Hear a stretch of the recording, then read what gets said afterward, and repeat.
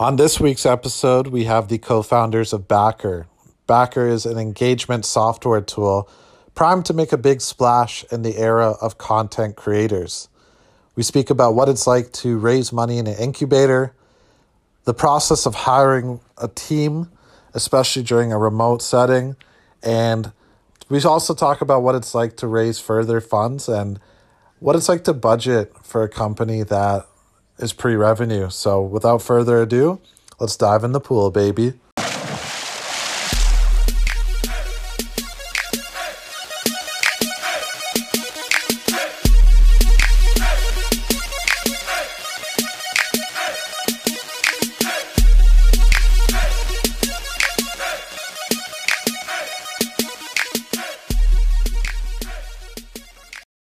Yeah, we're live.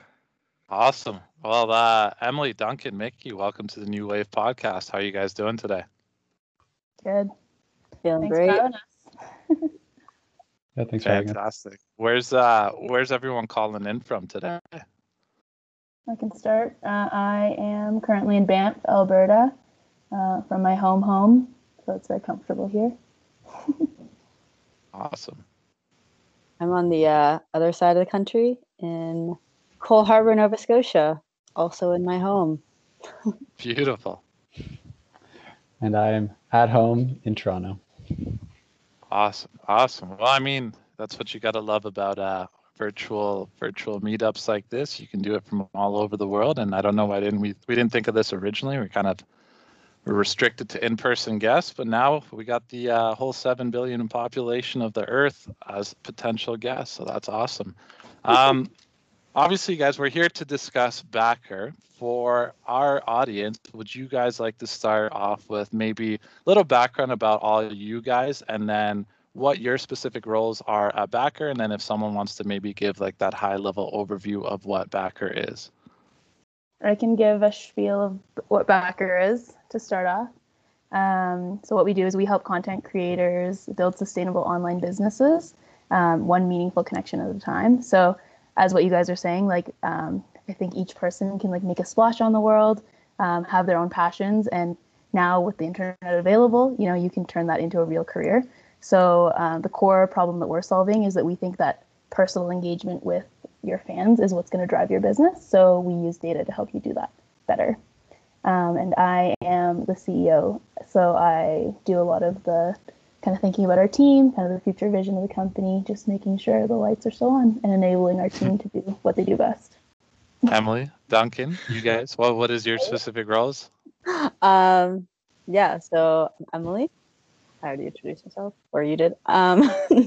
So my role in the team, my title is Chief Growth Officer. Basically what I do is kind of like the head of our marketing and sales initiatives. So really looking for new ways to reach our customers. And what we're doing right now is a big push for our online brand presence. So this is actually perfect timing for us, because as we're a company trying to help creators build careers online, we want to show that we really know the online space on different social medias. So yeah, we're over the next month or so, we're doing a big push there. So yeah, I kind of oversee those initiatives. We have a couple of business development interns, so I'm kind of I manage them and their day-to-day tasks as well. Yeah, me and Miki work very closely together. Great, thanks. And I'm Duncan, CTO at Backr, so responsible for the tech platform, the technical infrastructure, and sort of building our web app in addition to the other developers at Backr. And let's take it to absolute day zero here of Backr. Where did this idea, come from? Was it a random spark of imagination? Did you guys always have some kind of idea? How did you guys meet in the first place? Where did Backr originate from? Yeah, so our team came together in the summer of 2019. So at Queen's, we all went to Queen's University, and they have a summer entrepreneurship program there. So we all were enrolled in that program just as individuals. And through that program, we all met, decided that we really vibed together, wanted to start a company together. Obviously had different skill sets as well. And so then we just like started brainstorming, like literally any idea we could think So of. random.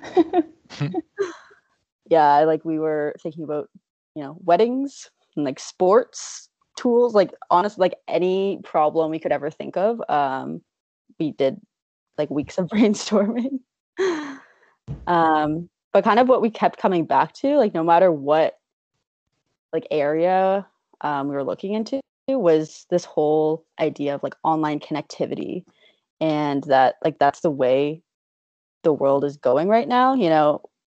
As consumers, we're always demanding more, and turning to YouTube and like social media, like Instagram, to get like more content. And those are the people that we see on those platforms are like what society is more gearing towards.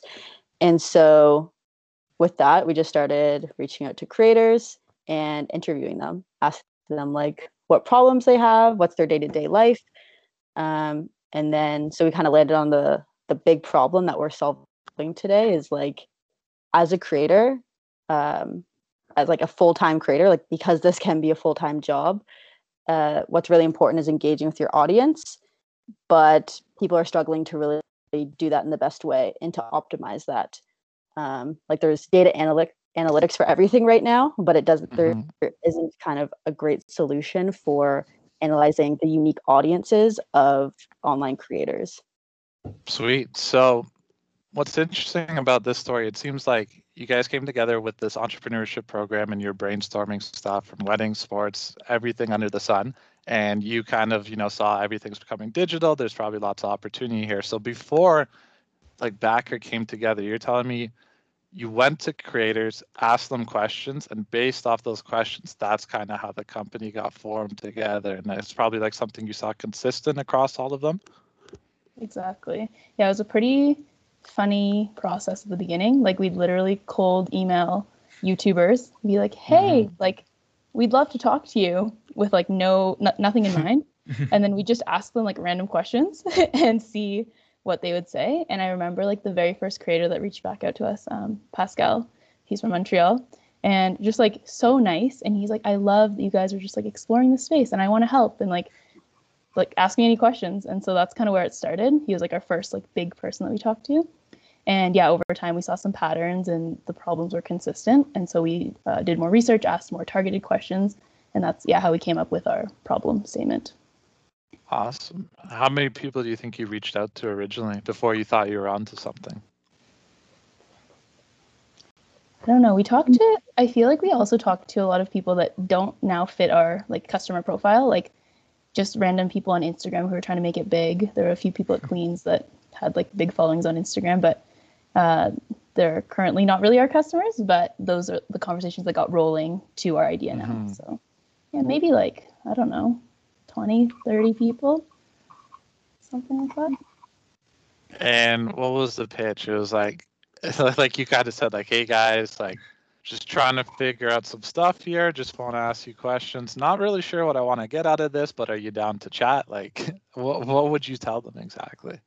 Yeah, honestly, pretty much. Like, I think what we played what played a big role in like the reach out was like we'd use our school Queens emails and be like, hey, we're just some students wanting to learn more. Yeah. Like, help us out, And like I feel like as a student, like when you see student, you're like, like we need to help them, So we really definitely worked that into a lot of our emails. Yes.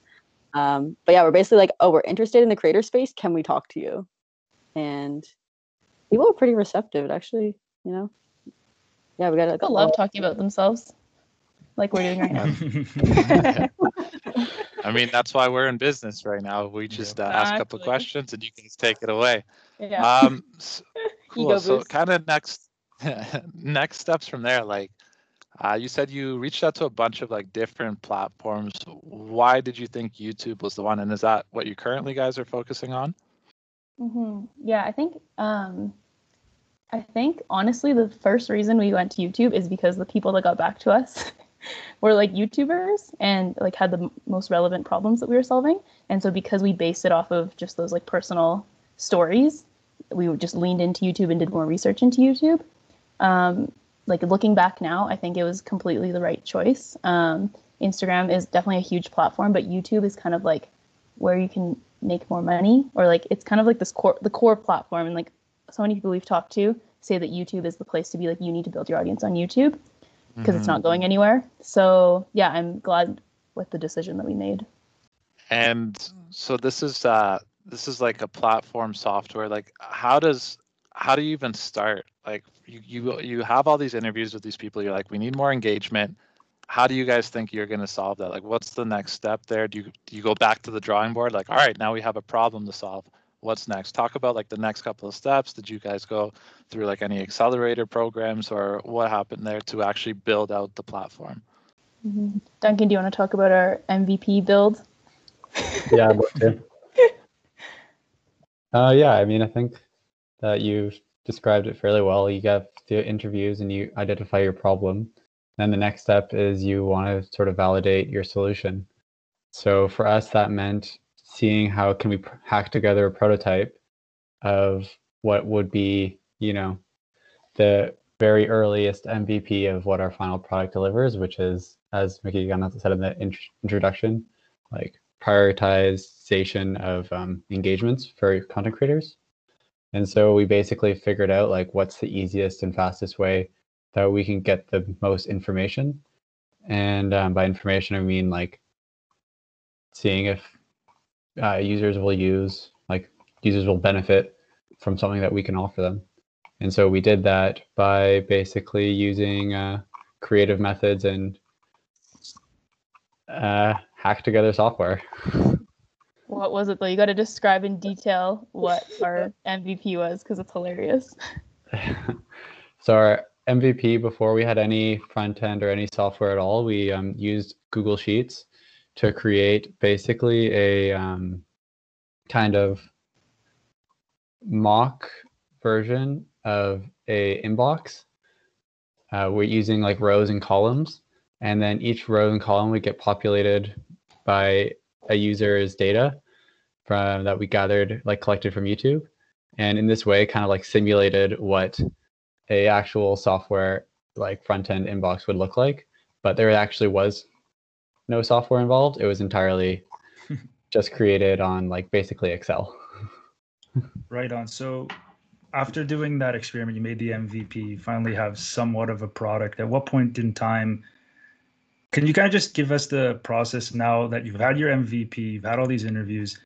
Now, how do you take the business to the next level? How do you guys build a product that you can pitch to consumers, not as just the students who wanted to interview them to get a bit more info, but now as an actual company trying to provide them with a solution that'll benefit? That's a good question. I mean, I feel like we're still in that process. Like, I wouldn't say that at any point in time we're like, oh, like we've made it, now we're like a real company. We're still, not revenue positive. We're still like experimenting, exploring, iterating on our platform right now. But I think that, so after that stage of like our MVP, and then like COVID hit, and there was a lot of time of just like the tech team was like building our platform, and then Emily and I were just like, what were we even doing? Just like researching and reaching out to more creators, trying to talk to them. And I think just those like months of like diving headfirst into the space, like talking to more people, reading articles, like watching YouTube videos, kind of like it made clear that like what we're building is real and that people want what we're building. I think like more recently in the last couple of months, like when I email people or when I talk to them, they're like, this provides value beyond anything that I've seen before. Or like massive creators, like creators with like 3 million subscribers will be like, I can't wait to use our platform. Like, when is it going to be ready? And that's kind of like when I know that when we realize that, okay, like this is real, we just need to execute now. So also, I think, going back to your question, like, when do you know kind of when to take the next step, I guess? There's actually a big problem I remember we had. Like, we didn't know how much time we should be spending collecting like, more like user data. So like doing more interviews versus starting to actually like build the product. Because like we had this MVP, we were showing this to creators, we were reaching out to new people, getting on calls with them, being like, hey, this is what we have. What do you think of it? Even though it was like basically an Excel sheet, but we're like, this is like basically, this is like our vision, and this is all it is now, but we're going to build this. And then I think what we realized is like at some point you kind of start getting the same, like there's a pattern of like feedback. And so at some point we're like, you know what, we've got like all these creators have told us, yes, I would use this. Like this looks great. It's something I've never like seen before, but like this will help me. Then it's like, okay, like now let's build it. Like we had gotten enough validation. And I think is that point of like knowing when we had enough, I think was tricky for us. But at some point we're like, okay, we're either going to continue with this Google Sheet or we're going to try to actually build out the product. So now we have our product, our alpha. I love that answer just because, yeah, as you said, in entrepreneurship, there's nothing saying like, all right, now that we've completed this, we're good to go. You never really know when the time is. You got to just try it and then see how it goes. And either you go back to the drawing board, either interview more people, or it's ready to go and you can move forward. So in terms of, obviously you can't have a business interview at this point in time without talking about COVID. So take us back to March. What happened in March? COVID hit. How'd you guys react to it? Yeah, we were stunned too when COVID hit. So I can't see people, so I'm not sure who is like looking at the question. Duncan, yeah, it's the top part of the browser. Yeah, take it away. So after COVID hit in March, we were at that point all together in Kingston. And it was great. We could have face-to-face meetings, and then soon we are all back in our respective home cities, which we listed off kind of at the beginning. And as you kind of heard, our respective home cities are all very far away from each other in 3 different time zones, and if not more time zones actually. And so we learned to basically work remotely. And I think that we were in the fortunate situation of having already created really strong kind of internal team connections that we were able to continue them through COVID. And then building on like the strong like inter-founder relationships, we were able to build like a strong, what I would call like virtual company culture that has since been able to extend out to the new hires that we've since like brought on, even though we didn't get the chance to build like those strong connections with our new hires in person like we did as a founding team, because we established sort of I think a very strong virtual culture. It's actually been quite good. And for us at this point, like we really don't know anything different. It's sort of like we're the generation that grew up on the internet and on YouTube and with content creators, and we're also the generation that has grown up from work from home. So it's sort of just our normal.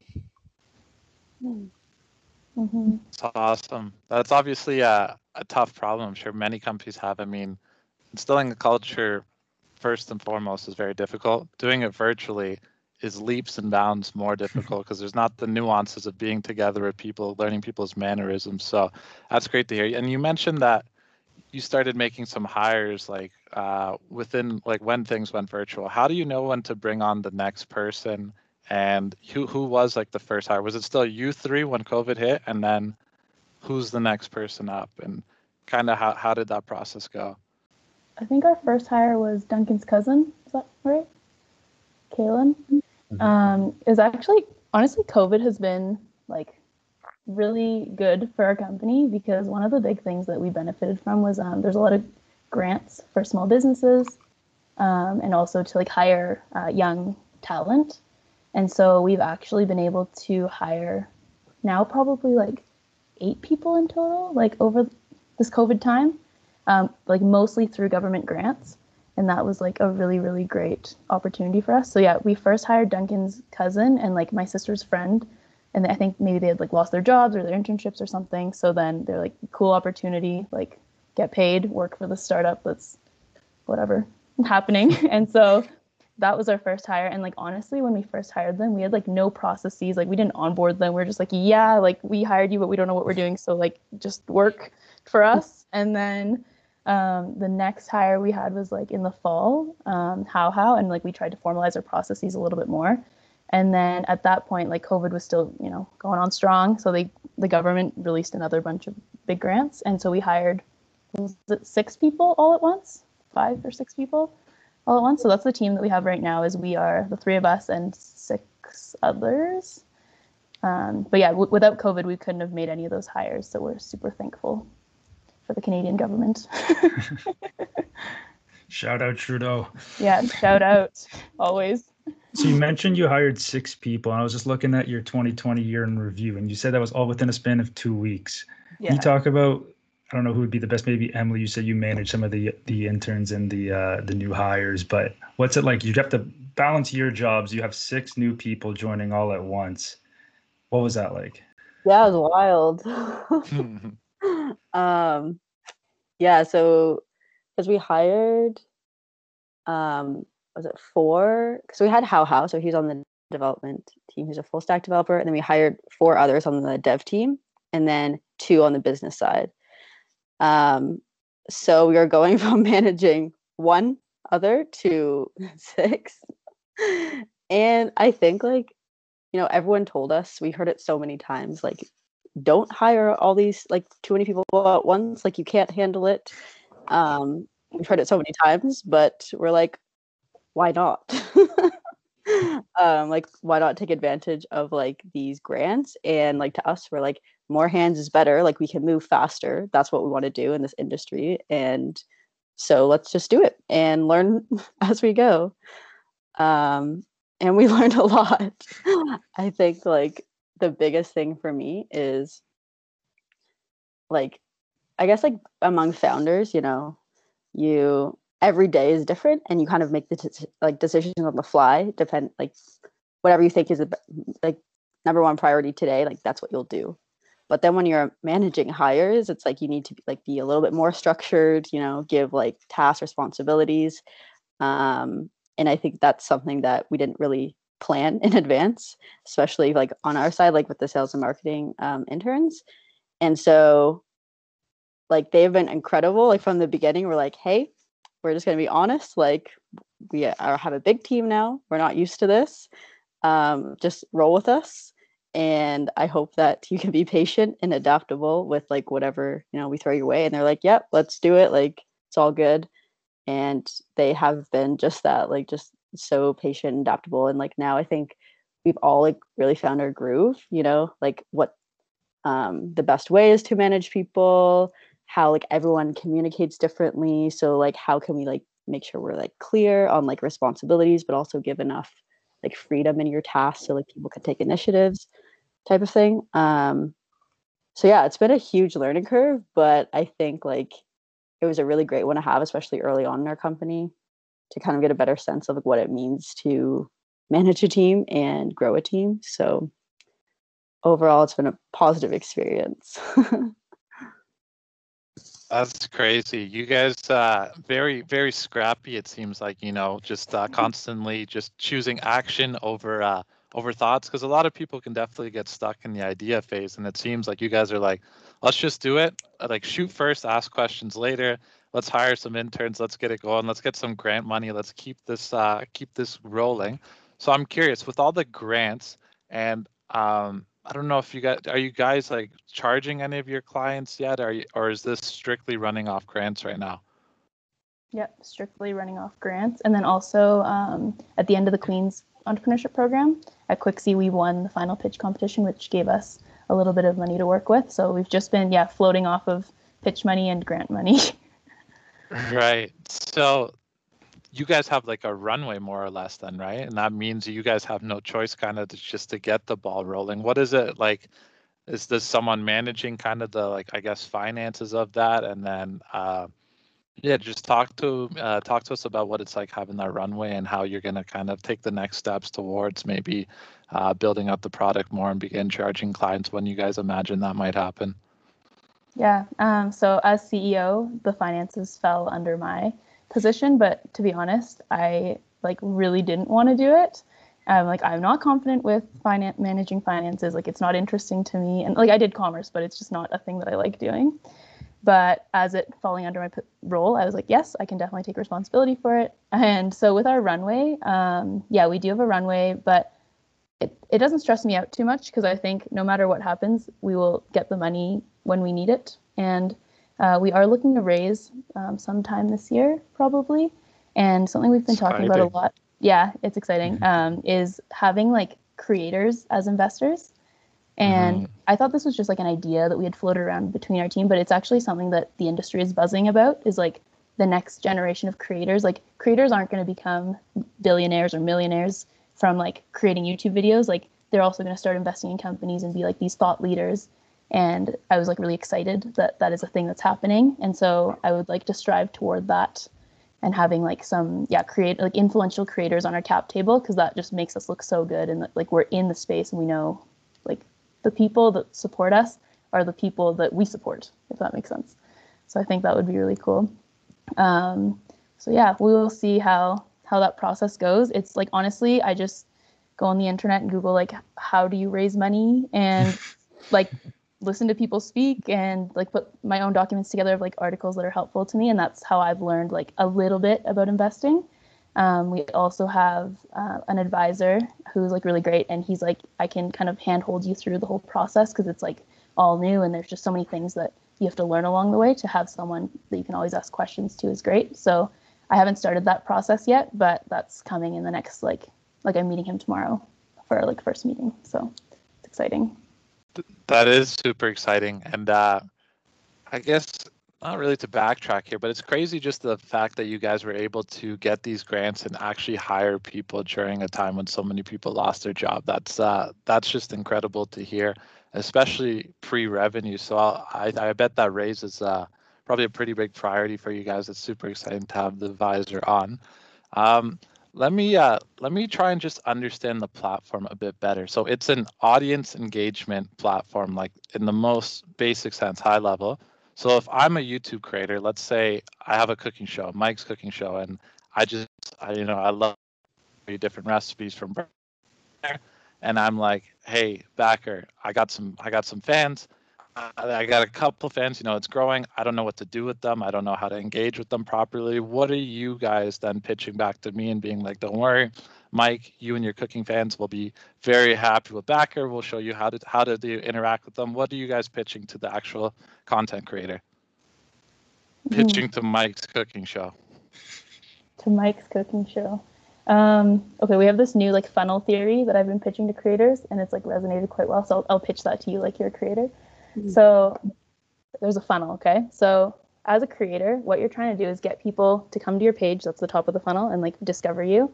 Then you want them to watch your stuff, that's kind of like the next part of the funnel. And then at the end, you want them to be like your top fans, like someone who's gonna like support you, follow you on all your platforms, like buy your merchandise, buy your hot sauce, buy your t-shirt with your face on it, like share your stuff, talk about you. Like that's kind of the goal. And you want, as a creator, your goal is to push people to the bottom of that funnel and keep them there.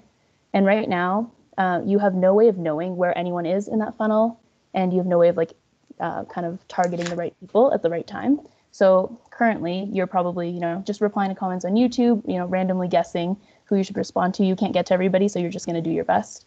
You might start recognizing some fans and like know that they're kind of some of your top fans, but you don't know. Like you just don't have the data or the tools or the insights to target those people. So then what our platform does is we analyze, who are all of your fans, what are their behaviors engaging with your platform. And then we tell you like, okay, you should respond to Emily, who is like really interested in your hot sauce line right now, like sell her your product right now. Or Duncan has never engaged with your channel. This is the first time he's commenting, like comment back so that you can bring him into your channel. Like that engagement is so important. Like from a fan's perspective, Duncan's like, wow, Mike's cooking show just responded to me. I'm going to watch another video. And so we help you optimize that process of how you engage with your audience. So it seems like two things I get out of that. So one of the ways to make money on YouTube is like advertisement. But the other thing, it's like through you guys' platform, I'm going to be able to truly build the brand of Mike's Cooking Show, get the fans really engaged, make sure they know what I'm doing at all times. And that also leads eventually kind of to like being able to monetize that audience. That's the whole like thing with Backr, right? Mm-hmm. Yeah. So like as a YouTuber, there's kind of like the business model of YouTuber is revenue streams. Like if you're really truly doing this as a full-time job, just ad revenue isn't going to cut it for you.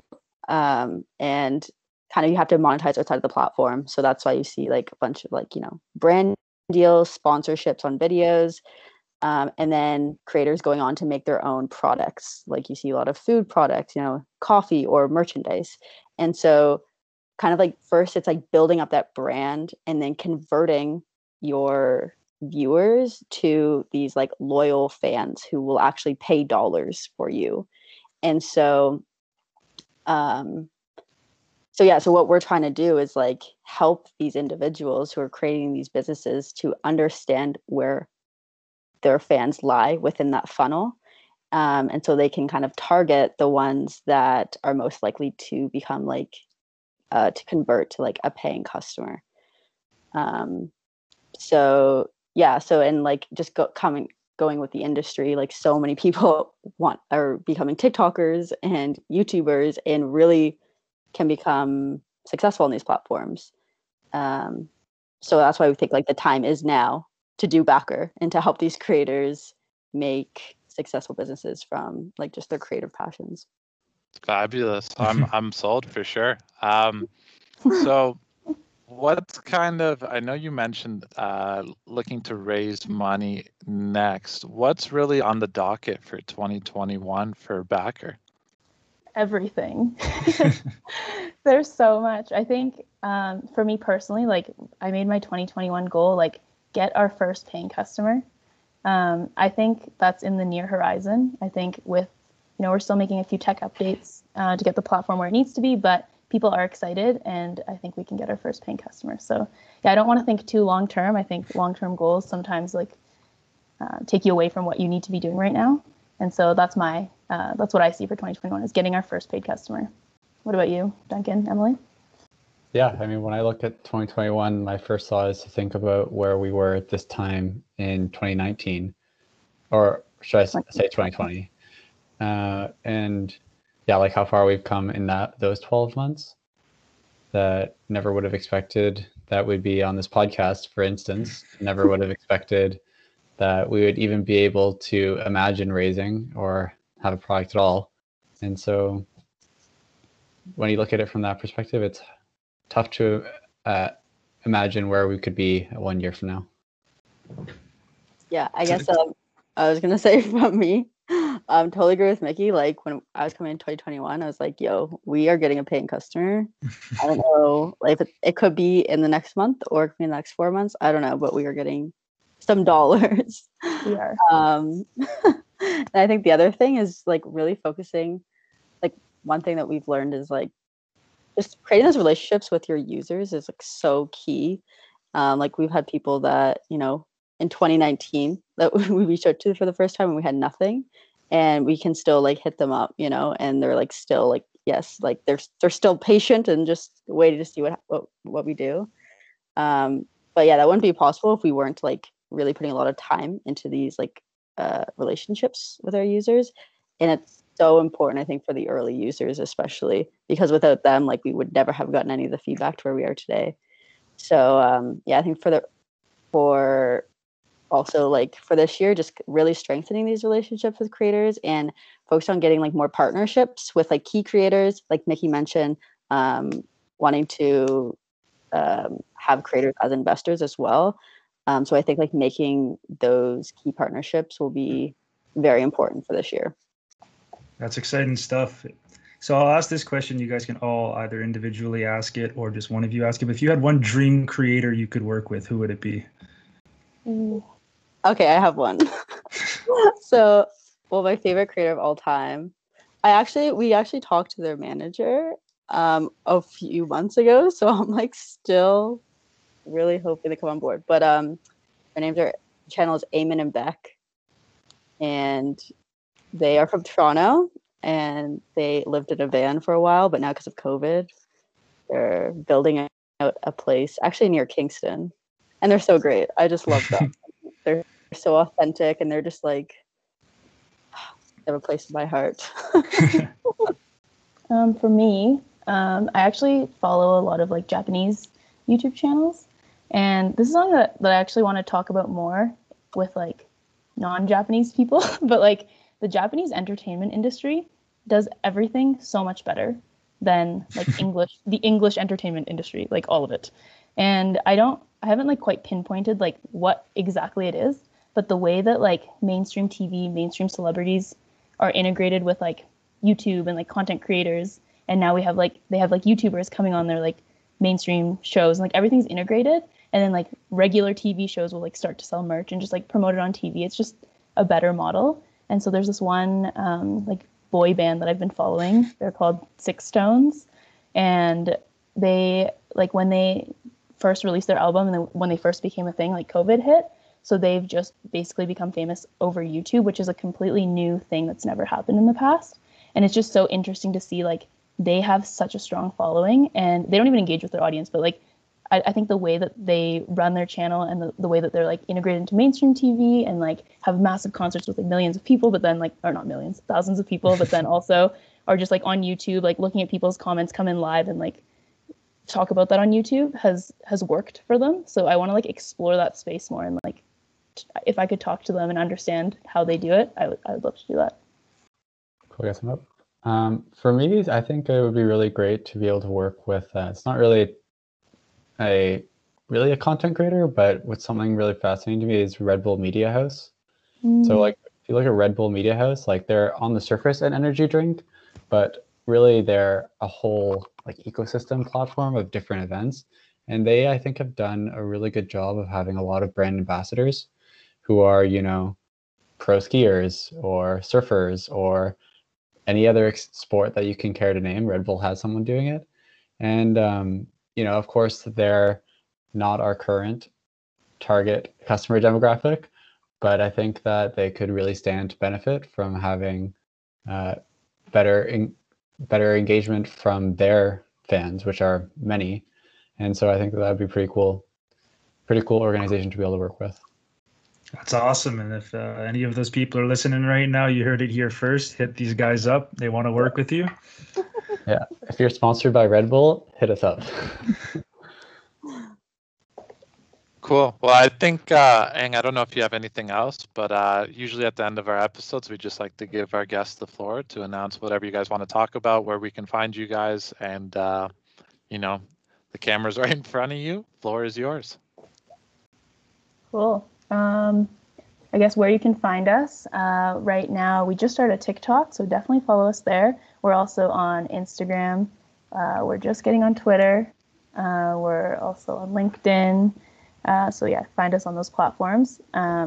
Also follow us on our personal Instagrams because we post a lot of our stuff there.